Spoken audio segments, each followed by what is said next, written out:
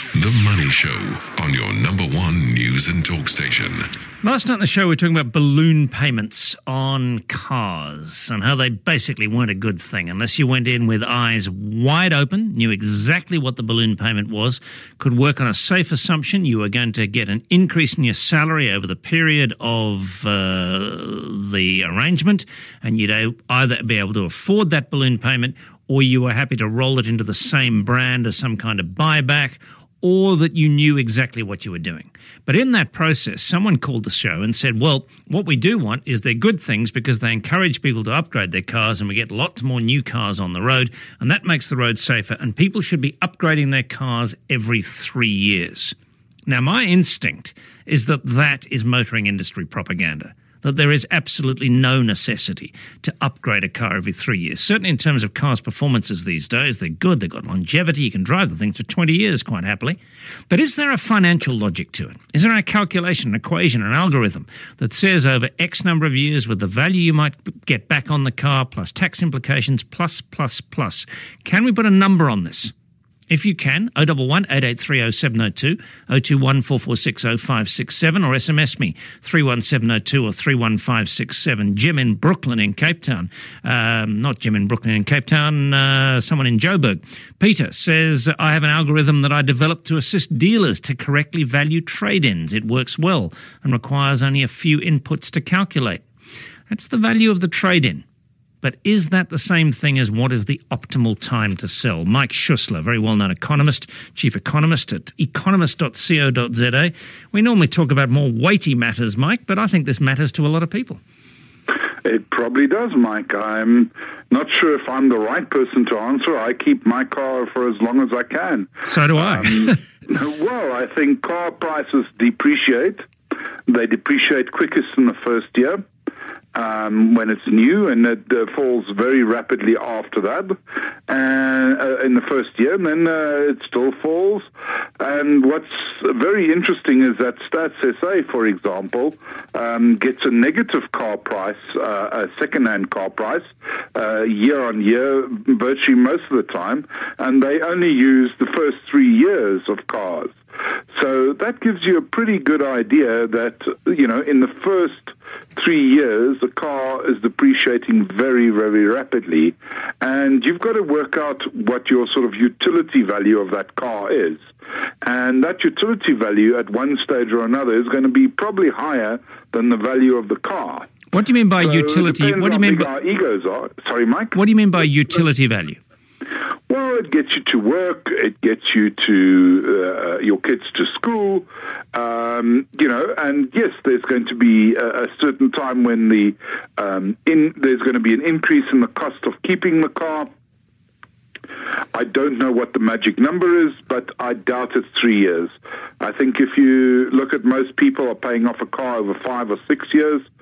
Balloon payments we can talk about just now, but in that process, you've paid off a car, or to a certain extent have paid off a car.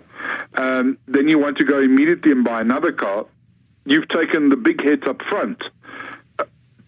Quite frankly, I don't think that's the wisest decision one can make. I'm trying to think of what we would put into our computer equation here. Obviously, you do have the car value. You obviously have a service plan which might be built into your payments, and then after a certain point, you're going to have to pay for that. I assume cars get more expensive to maintain as they get older. They might be less fuel efficient than a new one.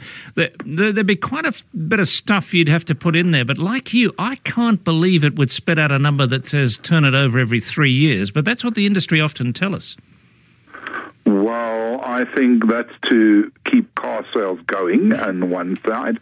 The other thing is, I just want to say is, you know, the fuel improvements on cars has been stunning, but then you've got to look at it over decades, not a 3-year period. You normally get model upgrades every 7 or 8 years. I think that gives you a fair idea when you sort of want to go and keep a car, is when it sort of gets to a model upgrade, and a decent model upgrade sometimes takes even longer, because sometimes it's just sort of half an upgrade, if I can call it that. So why would you want to buy another car that's got similar features to your car?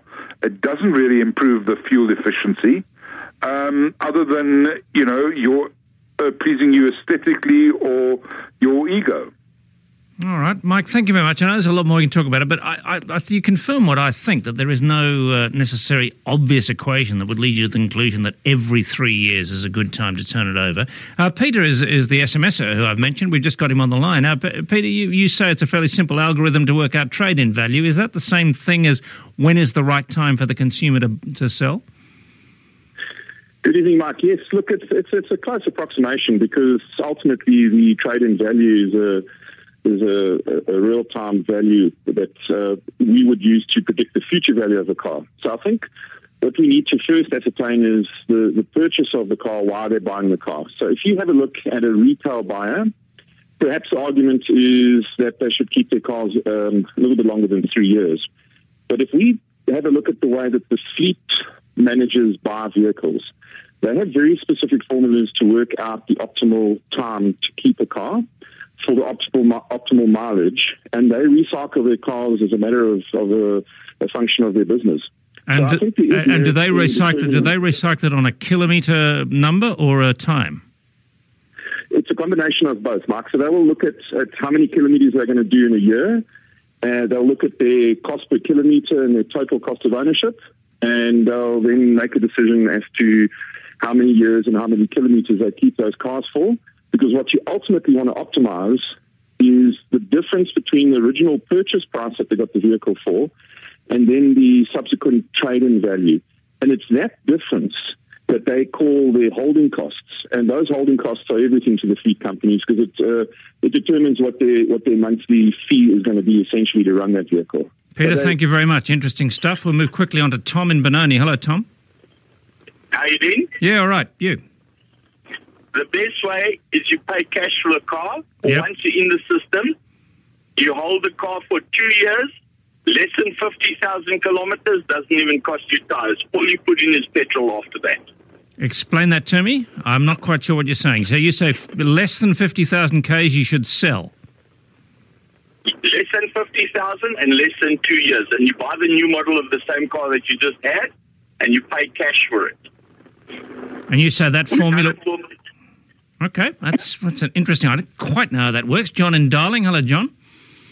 Hi, Mike. Yeah. Mike, I'm coming from a different angle, in as much as all the experts tell us that we must aspire to be debt-free as soon as we possibly can. So my suggestion is, when you buy a car, buy a decent one by all means, and pay it off as soon as you possibly can. And then let's say at the end of 5 years, a lease agreement, you now own a car. You will never pay another cent on it apart from maintenance. And those maintenance costs will never equal your repayments. I would agree. I think that is a reasonable approach. Anthony agrees as well. SMS to me to 31702. When you buy a new car, you lose 14% VAT plus 20% when you drive it out of the showroom. Keep your car till it cannot go anymore. They are a liability and not an asset. Yeah, but as Mike Schussler pointed out, they are a utility asset. We need it. They have value for us. But in financial terms, you're right. They're not a great asset. Let's find out what all those cars are doing on the roads at the moment. The Money Show with Bruce Whitfield was brought to you by ABSA Corporate and Investment Banking, bringing you award-winning trade and working capital funding solutions to unlock the full potential of your business story. ABSA is a registered FSP.